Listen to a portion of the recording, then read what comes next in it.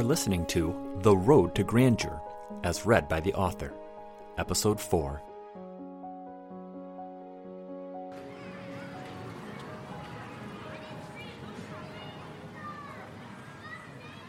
Chapter 4. New Friends. Sarah and nobleman Thaddeus Gumble walked on the muddy street away from Dr. Sanger's building. Thaddeus marveled at how well his foot felt. Sarah marveled over his lack of whining. Sarah walked a few steps behind Gumble as he blustered. She knew all his stories, but she never interrupted him when he drank.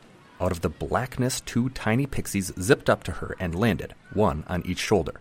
She thought about all that had transpired to get her to this point. 3 years ago, before her employment with Gumble, Sarah had lived in quiet isolation with her parents in Suliad, a country located to the south and east of Tenland. The country of Suliad was thought by most humans as a magical land with enchanted creatures everywhere. But the only creature Sarah ever saw was the occasional deer in the forest nearby, and it was not enchanted. Her father had been a general in the Great War, fighting against the Dark King for decades. Despite her father winning many battles, the Dark King continued his slow progression, expanding the border of Xantia north into Tenland. After retiring honorably from his service in Tenland's army, her father had met a beautiful woman in his travels. Sarah's mother was half dryad and had been banished shortly after being born. Dryads had the ability to transform themselves into trees and gain strength, nourishment, and energy from the land. Her mother could perform this magic, but Sarah had never been able to perform any magic herself. Sarah's parents desired a peaceful life in the country for her, yet her father still ruled the house with a general's authority. Sarah had her mother's dryad height, warm caramel-colored skin, and deep brown eyes. She also had her father's stubbornness and resolve. Her life changed forever when 60 soldiers from Xantia surrounded their house in the middle of the night. Sarah remembered a voice calling out, "If everyone in the house exits calmly, your deaths will be swift and painless." Sarah's father lived by the motto that preparation lives longer than luck. Thus, when the army arrived, he immediately ushered Sarah into a small, hidden cellar of the house. He closed the stone trap door, only to return a minute later, quickly throwing in a small satchel and then closed the door again. Though brazen, brave, and stubborn, Sarah respected her father and stayed concealed under that stone door in the floor. Sarah overheard her father yelling with the soldiers from Xantia, who broke into the house shortly thereafter. In the blackness of the small room, she heard the sound of items being broken and screams.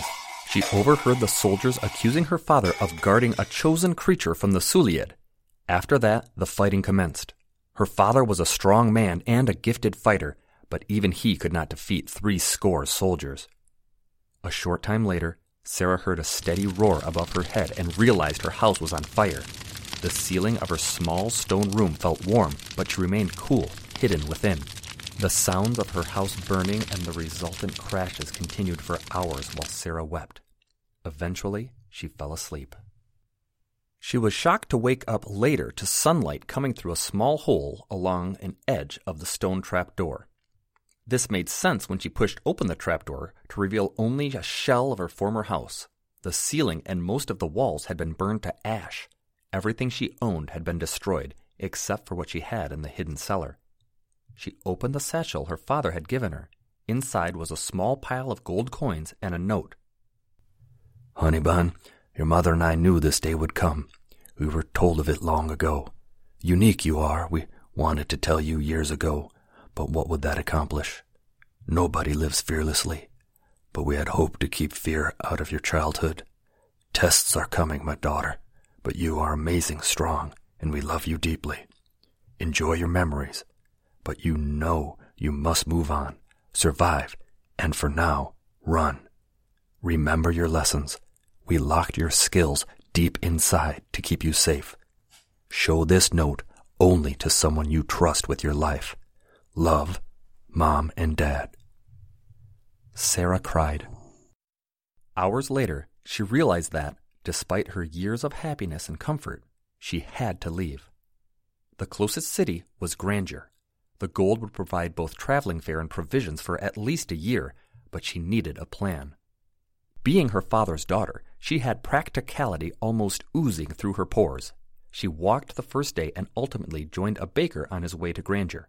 While riding in the back of the baker's wagon headed to Grandeur, she made a list of short and long-term goals. Food, shelter, and a job, Sarah thought to herself in the rear of the wagon. Also, she needed to figure out whatever the note from her parents meant. While riding, Sarah munched on an oversized pastry, storing the rest for later in the day. Sarah vividly remembered entering the expansive city of Grandeur the first time. The main road was made of bricks that snaked through the city, while countless dirt side roads veered off from the main thoroughfare, all bustling with activity. After leaving the bakery cart, she encountered 3 trolls walking down the road. Sarah asked for help. She received a shove into the dirt for her troubles. A creature made entirely of mud appeared out of a trough that ran alongside the road. Whoa! Rudeness! Sorry, miss. Not all people in Grandeur aim to please, said the man made of mud. Can you help me? I'm trying to find a place to stay and possibly a place to work, Sarah replied, surprised at her own calm while talking to the mudman. Normally I'd have to charge you, but since you just got planted by some punks, this one's on me. Check out the post midtown, 6 blocks down. It'll steer you in the right direction. Check you later, said the creature as it disappeared back into the trough of mud alongside the road. She arrived at the ad post, which looked more like a giant tree covered with hundreds of slips of paper. She found a position as a servant, which offered food, lodging, and pay. Perfect. Sarah arrived a short time later at a large gate to a fenced-in residence. She pulled the string which ran into the house. She heard the distant ring of a bell from inside. While she waited, 2 creatures, each about 3 hands high, approached her. They looked like small green humans with tails, blending into the tall grass next to the fence. "Pardon, ma'am, but could you spare some food for a sprite in need?" asked the creature. Oh, Sarah exclaimed, surprised to understand the creatures. I have some leftover bread. Let me get it out." "Oh, you can understand me. Thank goodness. You are so kind. You see, we have—" began the sprite. "Get off my land!" yelled a rotund, balding man who waddled quickly down the walkway, swinging his cane at the creatures. The sprites scattered, disappearing into the grass. "Filthy creatures, probably trying to rob me blind. Filled with diseases, you know. What do you want?" the man asked. "I'm here for the assistant position," Sarah replied. "Fine, you're hired. My previous imbeciles had to be let go. If you can follow directions for more than a day, maybe you'll last longer," said the man, returning to the enormous house without looking back. This was Sarah's first interaction with her employer of the last 3 years. Thaddeus Gumble came from Xantia, the country directly south of Tenland. Xantia had been waging war against all other countries for 200 years. Thaddeus had renounced his former country, stating that he disagreed with King Zolf and the war. He claimed to be a humble refugee who had bravely fled for his life. However, like most humans from Xantia, he despised all non-human life forms. Granted, with Thaddeus, most humans received his scorn as well. As Sarah walked toward the house, she glanced back. Seeing the green sprite looking at her, Sarah smiled and casually dropped the rest of her pastry. The creature bowed, then snatched the pastry and disappeared into the grass. Over the following months, Sarah quickly learned Gumble's quirks. Thaddeus called mistress any woman who leeched onto him for his status. It helped him not to have to remember names. He also hated going outside. Thus, any purchases he left to Sarah to gather. Many months later, Thaddeus requested that Sarah obtain a necklace for his current mistress. As always, Sarah left immediately to perform her duties. While walking from the winery across town to the bakery, she saw the Pixie jewelry sign. Sarah had never noticed the store before. The second she walked through the door, she gawked. Scores of beautiful small winged creatures buzzed around, carrying intricately decorated items. Glass counters displayed glittering jewelry. She saw necklaces of gold and silver inlaid with elaborate designs and etchwork so small and detailed it was hard to believe possible. Beautiful rings, amulets, and medallions were adorned with precious gems and displayed in clear cases. In one corner were elaborate chains for individuals with tentacles. In another display were glittering cone-shaped rings that were labeled antenna cones. Amid all the different adornments, small beings zipped around, continuously adjusting and organizing. Sarah looked at a wall display and saw velvet belts of various colors and styles, ranging in size from those twice as tall as Sarah to a piece of fabric that would barely encircle her little finger. She realized the store must be new, though the location seemed odd.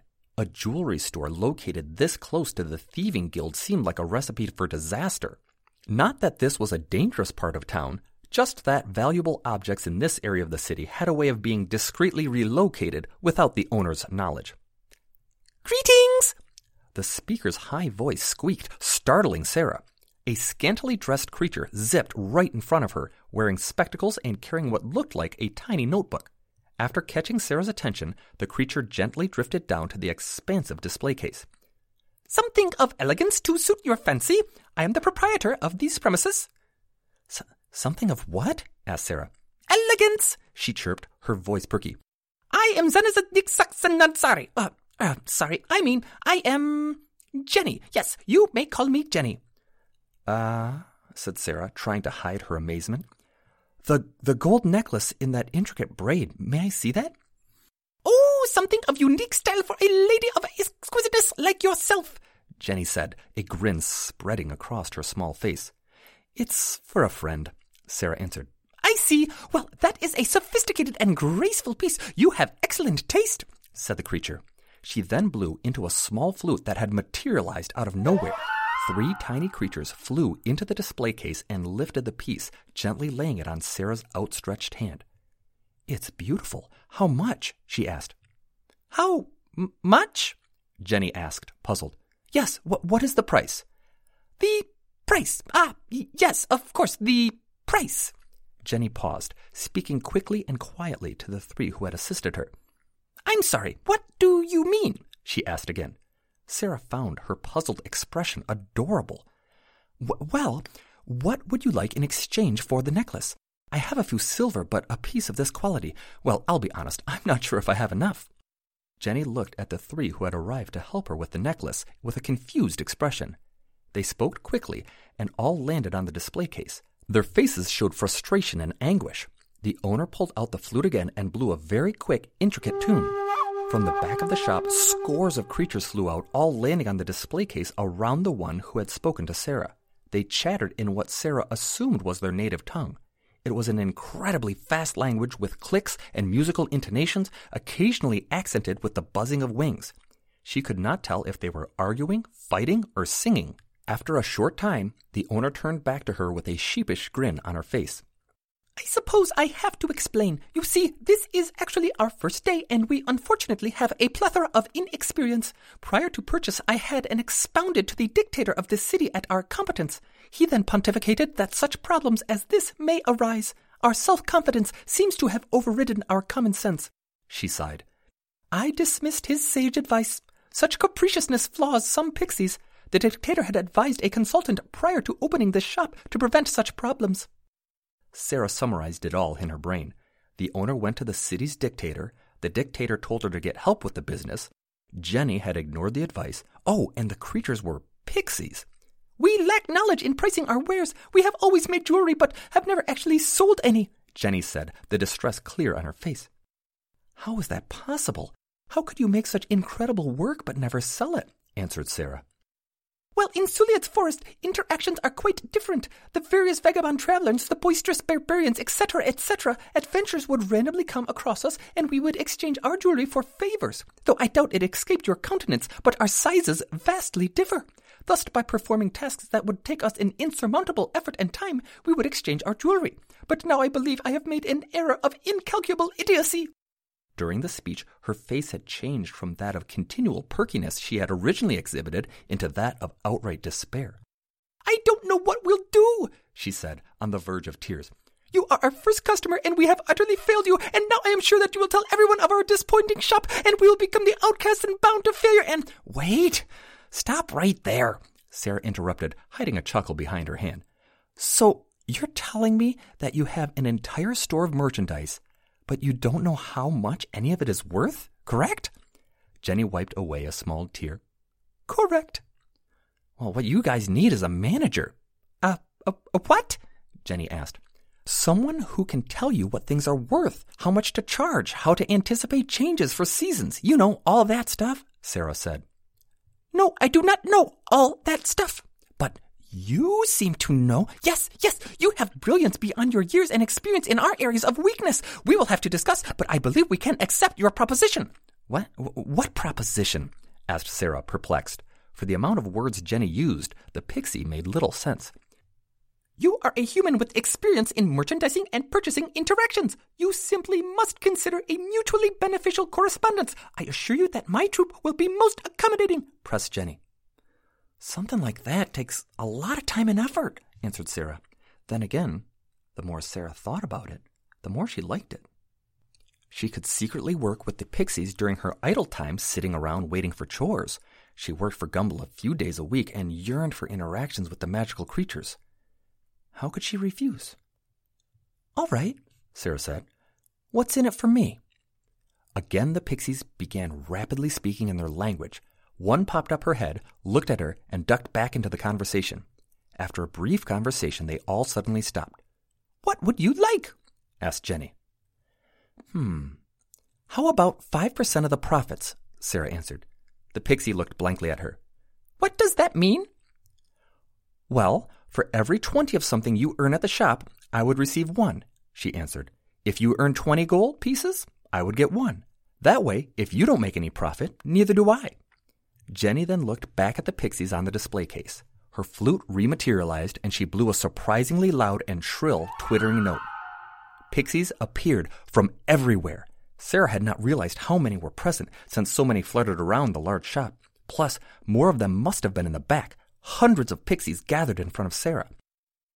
Jenny waited for them to settle, and then they rapidly spoke in their musical language.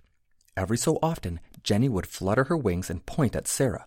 She thought she could almost understand some of what they were saying. Sarah quietly bit her lip, eyes darting. After Jenny's speech, a few of the pixies buzzed their wings and flew up and down rapidly. The owner pointed to each in turn as they melodiously spoke. She answered each of their questions as they arose. She then addressed Sarah. All right, we would like to acquiesce, but with certain prohibitions, Jenny said. Huh? Asked Sarah. We agree, but we would like to place a few caveats, more specifically in regard to linguistics. We would like you to teach us your language. Currently, I am the only one in this troop who can converse fluently with humans. Some pixies can understand a bit, but most cannot speak your language. Would you be willing to teach it? Jenny asked. Sure, Sarah answered. I work as a servant currently, but I do have some free time. I would be happy to teach you human. I won't be able to be here every day. In fact, I might not be able to come here sometimes for weeks at a time. I'm my master's favorite traveling companion. If we fail, then you would be failing as well, correct? Jenny asked. Well, yes, but that's not the point, Sarah answered. Do you promise your truthfulness and your dedication? Jenny asked. Yes. The flute came to Jenny's lips instantly, but Sarah heard no noise. She felt a warm wave flow over her whole body. For an instant, she felt sleepy, content, and giddy. Then the feeling disappeared as quickly as it had started. We have found you to be honest and do not believe you to be one who would attempt to capitalize from our misfortune. Our bargain is struck, the pixie said. Jenny then played a short tune. The crowd of pixies concentrated while listening to the music. As soon as the melody stopped, cheers rose up from all the small winged creatures. They flew into the air and surrounded Sarah, zipping by closely, kissing her on the cheeks and landing on her shoulders to hug her neck. Sarah became very nervous and blushed, not knowing what to do. The pixies then lined up on the display case in many neat rows. Sarah looked at them. They looked at her. Well, Jenny asked. Well, what? Sarah answered. What would you have us do? Jenny asked. Sarah's mind raced. Her military upbringing filtered the pros and cons of the situation. The shop simply could not be opened. No prices, no place for money exchange, no system of organization, not to mention the fact that the only security would be a polite request not to steal from a pixie. This would not do. Close the store, Sarah paced while thinking out loud. We don't want people to know there's an entire building loaded with jewelry. At least, not yet we don't. We need some muscle for security. Also, we will need a secure place to put the money. Sarah continued to rattle off ideas while Jenny dutifully wrote down everything in a tiny notebook.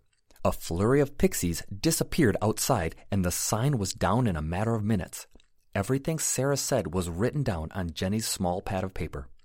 After an hour of discussing and planning, Sarah left the picky pixie to go home. As she walked out, 2 small shapes quickly darted after her, each landing lightly on a shoulder. Jenny fluttered in front of her. This is Susanna Dunkel Anya. Oh, sorry, I meant this is John and Lucy. Yes, they are to be your first 2 students. They already understand human language relatively well, so they volunteered to be your first educational undertakings, Jenny said. Sarah looked closely at the 2 pixies now hovering in front of her. When she looked closer, she could see that one definitely had slightly masculine features. She had earlier assumed that they were all female. Apparently, male pixies were part of the troop as well. Wait, you mean they're going home with me? Yes, of course. The best way to learn a language is to immerse oneself. They will be of no trouble to you. Both John and Lucy are very well behaved, demonstrating the utmost propriety. Correction, I suppose I should say they are well behaved for pixies. Thanks, I guess. The storekeeper blew into her flute one last time, and a small fleet of pixies brought an intricately designed necklace and gently placed it around Sarah's neck. Jenny smiled. A gift as a token of agreement and our gratitude. Oh, I couldn't. It's too beautiful, Sarah exclaimed. It's yours. Good day, Jenny said, then zipped back into the fury of reorganizing and closing down the shop. A large iron gate came down from the awning of the shop. Apparently, the previous owners at least had acknowledged the dubious district that the shop was in. What have I gotten myself into? Sarah said under her breath. She slowly walked toward the bakery with John and Lucy, her new 2 pixie companions, humming right beside her.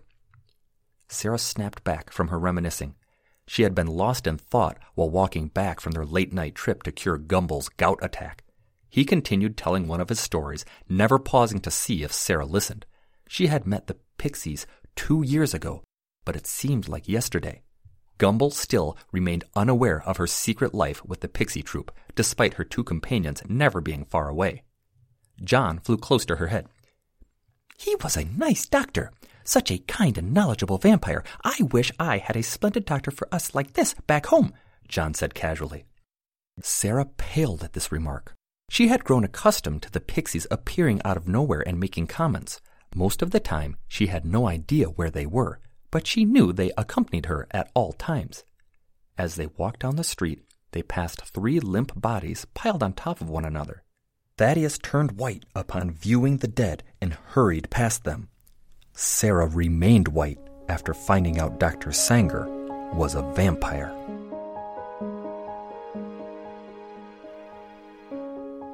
This was episode 4 of The Road to Grandeur. Did you see that coming? There's a lot more surprises ahead. Just keep listening. And if you'd like to purchase the book, look on Amazon for The Road to Grandeur, either on Kindle or paperback. We'll see you every Monday for the next installment.